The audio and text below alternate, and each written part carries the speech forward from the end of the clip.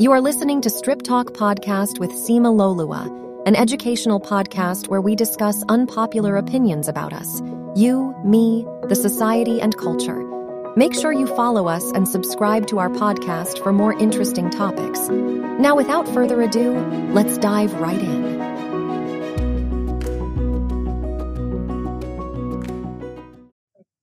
All right, joining me this evening is the beautiful Alexandra Johnson. She is from the beautiful island of the Bahamas. She has an Associate of Arts degree in Psychology and Sociology, a Bachelor of Arts in Psychology, a Master's in Clinical Psychology, a Master's of Science in Child Forensic Studies. Amazing.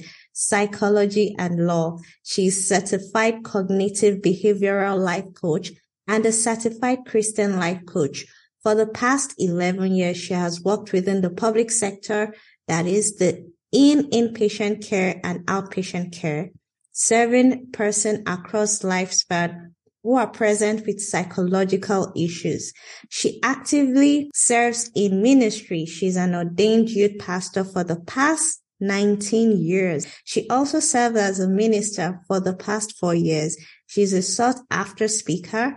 And for the past 15 years, she has been invited to speak at both private and public organizations, clubs, churches, schools, and have been featured on webinars and on talk shows promoting mental and spiritual wellness. Alexandra enjoys writing. She's a 2-time best-selling author.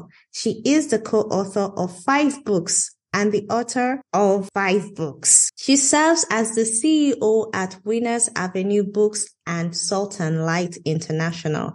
She enjoys helping people live optimally from the inside out.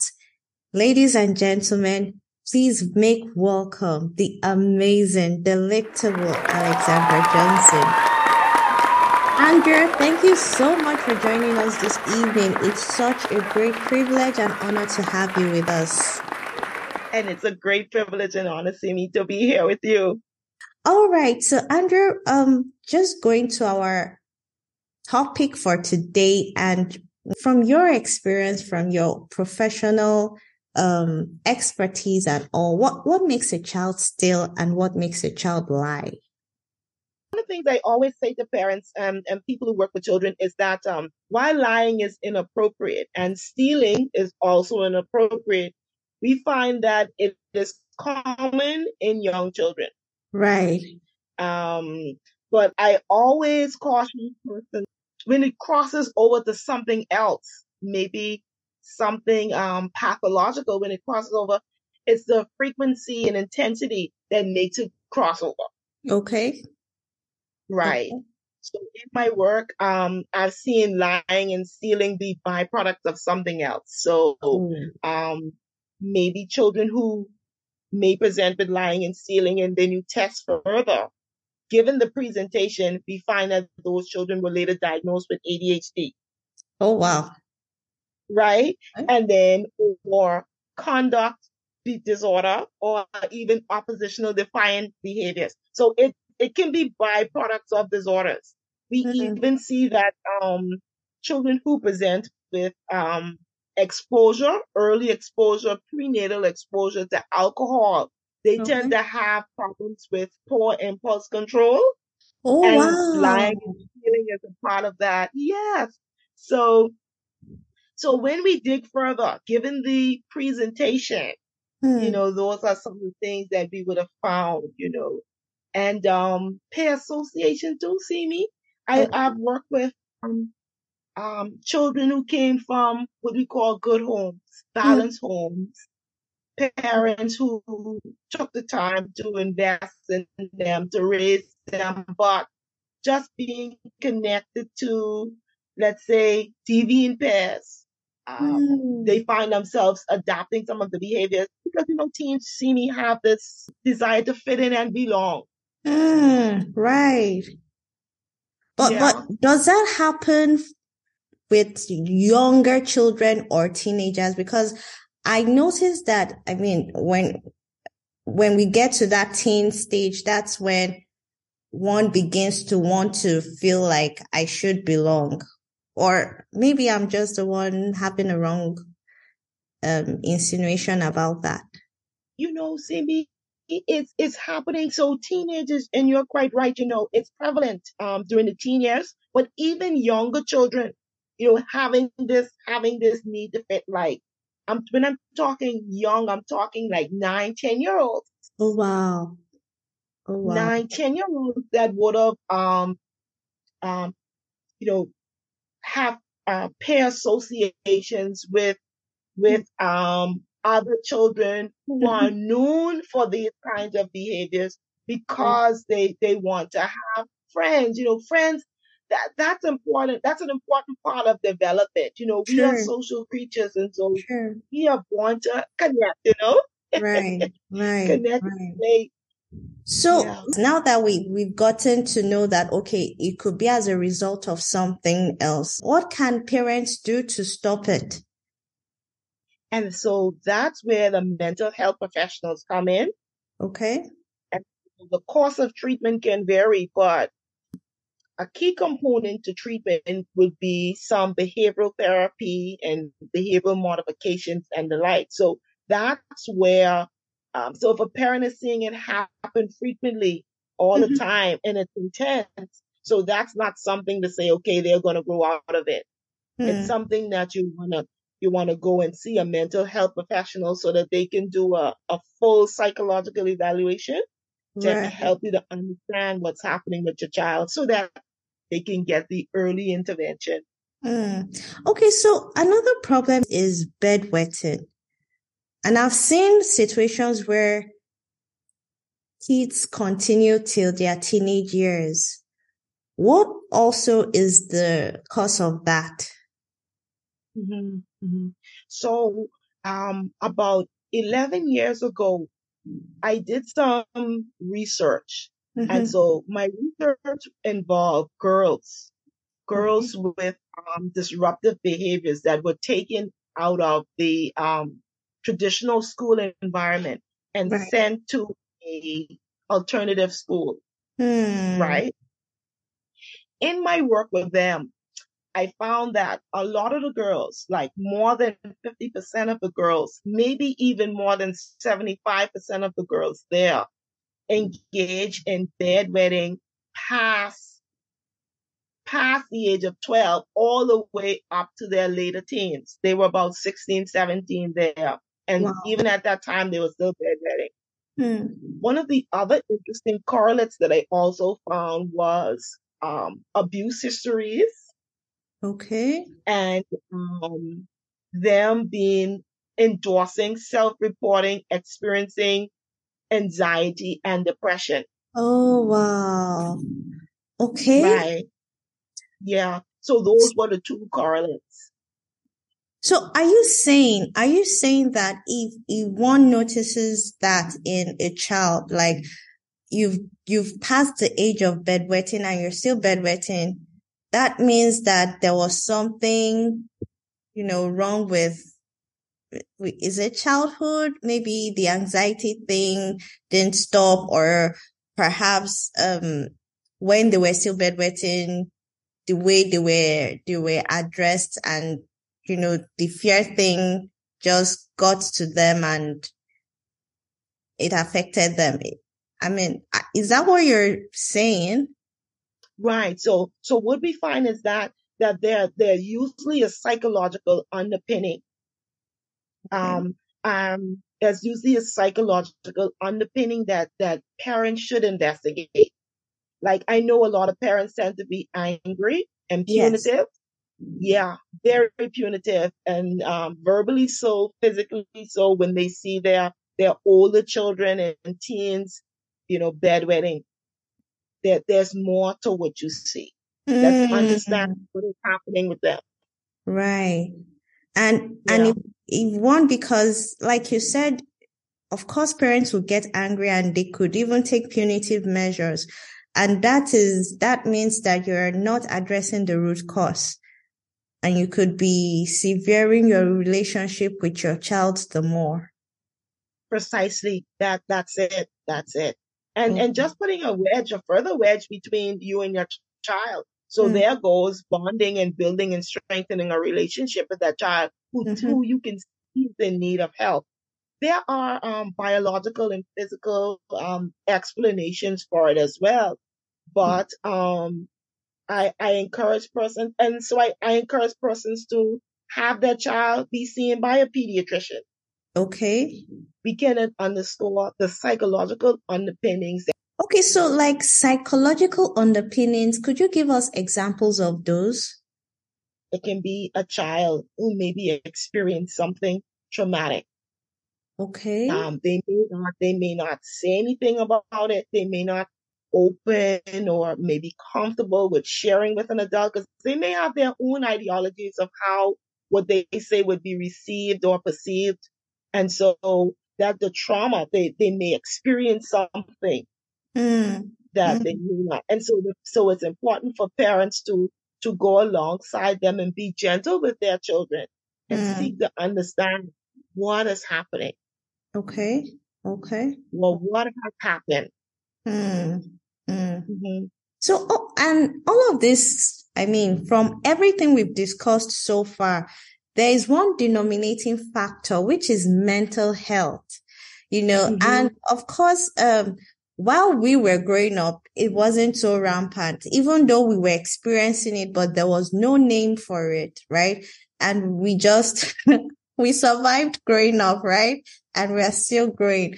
But in our day and age, mental health is something that is very, we are creating more awareness about it.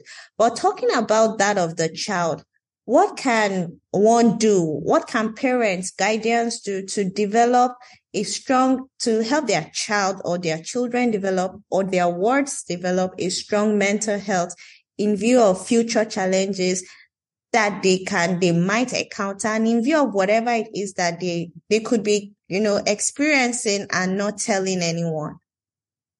One of the things I tell parents, not just parents, anyone, and that are social workers, youth pastors, ministers. So one of the things that I always encourage them to do is to model good mental health.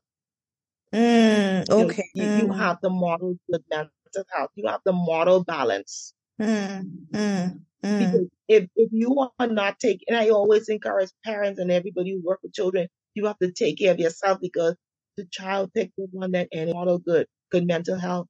Another thing is to strengthen the attachment and strengthen the bonds.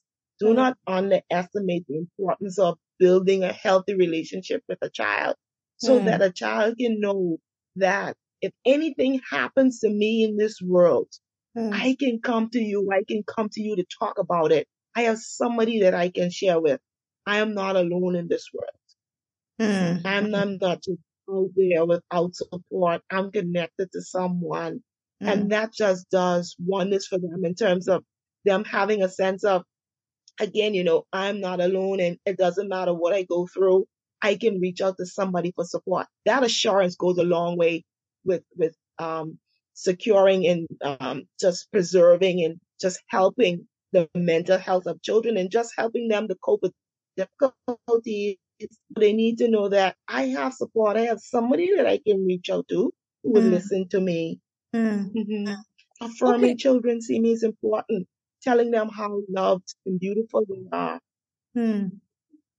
Yeah, I'm just trying to weigh what you just said now with the, will I say, is it weigh now? Weigh with the peer pressure that they may have when the parents are not there, because your parents cannot be everywhere, right? And there are times that you would experience things like peer pressure to do things. So can you tell us from your experience, which has more force? I'm with you, you're not alone from a parent, or this is how we do it peer pressure thing? Which one weighs more? Oh boy. Hey, TV, that's a question I get a lot. I must say that the parents can have a strong pull, have a strong impact on sometimes with adolescents and teens do, and they can affect the choices that they make, their judgment.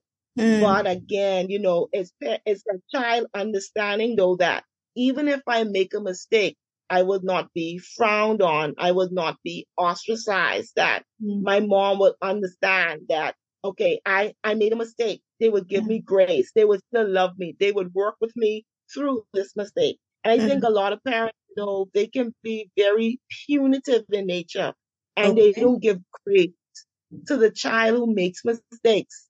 Okay.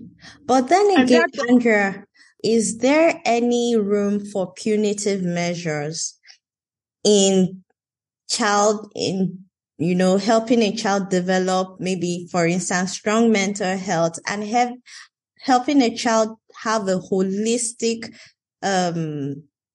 wellness and development? Is there a room for punitive measure? And if there is, to what extent? Yeah. So there is room for corrective measures. You want to be able to guide the behavior and teach your child what is appropriate, what's not appropriate. Right? There's room for corrective measures. And there's a lot of things that parents can do to actually change behavior long term. And so that's what I try to help parents to understand too, that you don't want to just dole out or do a corrective measure and it's just a short-term change. The work is for long term. And so I usually encourage parents, you have to go the distance, you have to have your boundaries. You can't be a free for all. But there are ways to do it. I always say you have to ground it in love though. Right. It can be grounded in anger. It has to be grounded in love.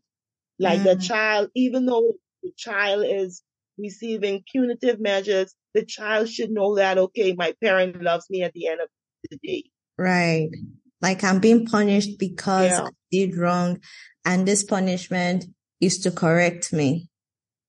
Yeah, it's the help me, it's the guide me, but not the messaging that I am bad, I am evil, I am rude, I never get things right, not that kind of messaging. Right. Okay. One more question before we let you go. So what kind of, we're talking about wholeness and all for a child. What kind of questions can you, and the reason why I'm asking this, I used to be a child who hardly opens up. Right? So my heart goes out to children like that. And I ask this question on their behalf. What kind of question can you ask a child in order to help him or her open up more? Right. I get this one all the time, parents usually come and say, okay, my child is not talking to me. They don't talk to me. They don't say anything to me. They just go in their room. Right. They just do their thing and they don't say anything. One of the things that I always encourage parents and people who work with children, the way to get children to talk that I found in my years to work with them is you have to be genuinely interested about getting into their world. Right. So don't make them feel that they have to come into your world. You have to go into their world. Right. Right. Wow. That's profound. But, you have to go into their world. How easy is that really for an adult? Because let's face it. Yeah, we know that, we have a lot of responsibilities as adults. You have to put food on the table. You have to cater to your household generally. You have your social circles and all of that. And then you have a child who is just, they are not, you have to filter through sometimes because, yes, let's face it, So just you saying this now, going into their world and all of that, how we need to look at the other end as well. How can an adult, do that? Yeah. And Simi, you're absolutely right. Like, there's so many demands on parents these days. But one of the things that I always tell parents, like, okay, I understand your demands. I understand what it is that you have to do. But it's important for you to recognize what is really, really important here. Wow. So you have this young child, what's important, what's most important, right? Because you have this young child that is depending on you for guidance. And if what you do and what you say right now is going to affect the trajectory of this person's whole life. Right. And so I tell parents sometimes, that, okay, be prepared for a little while to delay some stuff. Like some parents will tell me, oh, Miss Johnson, I wanted to go to college, but I have a child. And I say, okay, be prepared to delay it if you can, or adjust it if you can. You may not be able to take a full course load, maybe one course, two course, or you may have to adjust how much involvement you are in, let's say, your church or your civic community, just so that you can be there with the child during its growing and formative years. Right. Because I tell parents, Simi, children don't stay small for very long. You see them, they're born, then they start growing, then they're adults. You have to catch it. You have to catch it. And it's easy to get into their world. And as simple as ask, rather than doing you're sitting with your child, right? Rather than doing a interview or a stick up kind of conversation, how was your day? What did you do today? Right. If you got 5 words, that's success. If you got 1 word, that's success, because you created that bonding moment. Okay. You created that bonding moment, and you can check back in. So when I work with children, how do I get them to open up? So they come in, they sit down, and say, "How's your day?" They tell me, "How's your day? What are some of the things that you like?" I like to watch movies. Really, you like to watch movies? What kind of movies you like? Well, I like comedy, or I like horror movies. Okay, what did you watch? And they would tell me what they watch. I'll be like, okay, tell me about the movie. So I'm getting into their world, you see? Tell me about that movie. And so they'll tell me about the movie. Oh, I watched a movie with this girl, and she had a mom and a dad, and they were working all the time, and they would leave her home, and she would be so sad. And see, as they're telling her that movie, then there's something that happened in those kind of conversations. They start to bring themselves into it. Then you open up the chance for them to say, well, you know something, I can relate to that girl. She reminds me a lot about me. Bingo. She does. Tell me more. You see? Right. You see? You just got into their world. You got into their world. But have you ever had to deal with, I know I said this the last question, right? But this just happened to, have you ever dealt with a difficult one who would not just talk, who would, they are just so quiet and they are not willing to say anything? Yeah, I have. And again, it's being patient. So when that happens to me, I would let them know. I would say, would you like to write it? Would you like to draw it? Or if you prefer, we can sit until you're ready. And sometimes they may not be ready.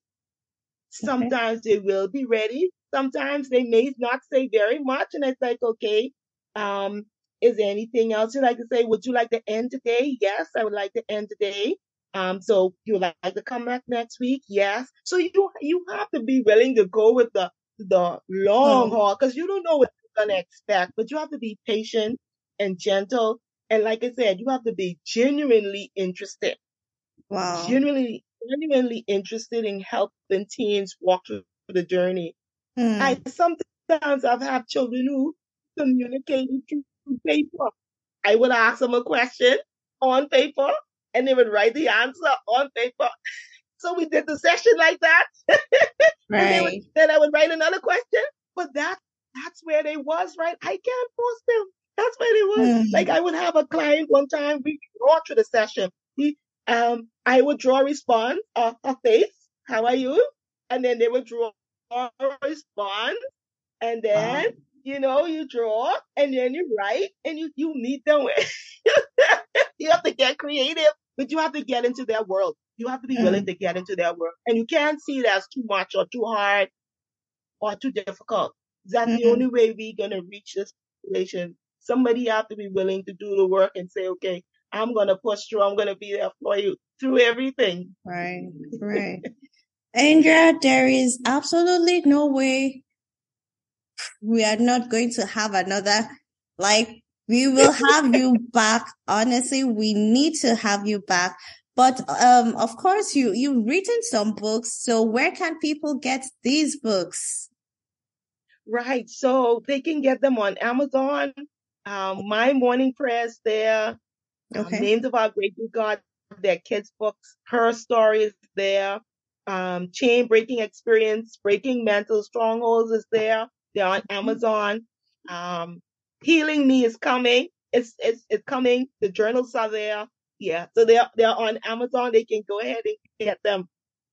All right. So you can find me on Facebook if you're there. Winners Avenue Books, Salt and Light International, or you can find me via email. You can reach out to me, winwithwinnersavenuebooks@gmail.com or saltandlightbr@gmail.com. Great. So we'll have all the emails right in our caption. Andrea, it's been amazing having this conversation. Honestly, I wish, I'm still going to have you right back because this is so profound. You've shared so much value with us, and we don't take it for granted. Thank you so much. Thank you too. Thank you so much for this honor, this privilege to have me to share. Great. Thank you so much. You're welcome. Hey there. Thank you so much for stopping by. I believe you gained a thing or two from tonight's episode. Go ahead, share this episode with your family, friends, and foes. Invite them to like and follow us on Apple Podcast, Google Podcast, and Spotify. Also, you can find updates about this podcast on our Facebook group at Strip Talk with Seema Lolua. That is Strip Talk with Seema Lolua. Do you know we have some articles there as well? They are short, easy to read, yet with so much valuable lessons about daily life and living. So join us there and you'll be glad you did. Next week promises yet another valuable episode. Don't miss it. But till then, my dear friends, I wish you Godspeed and keep well.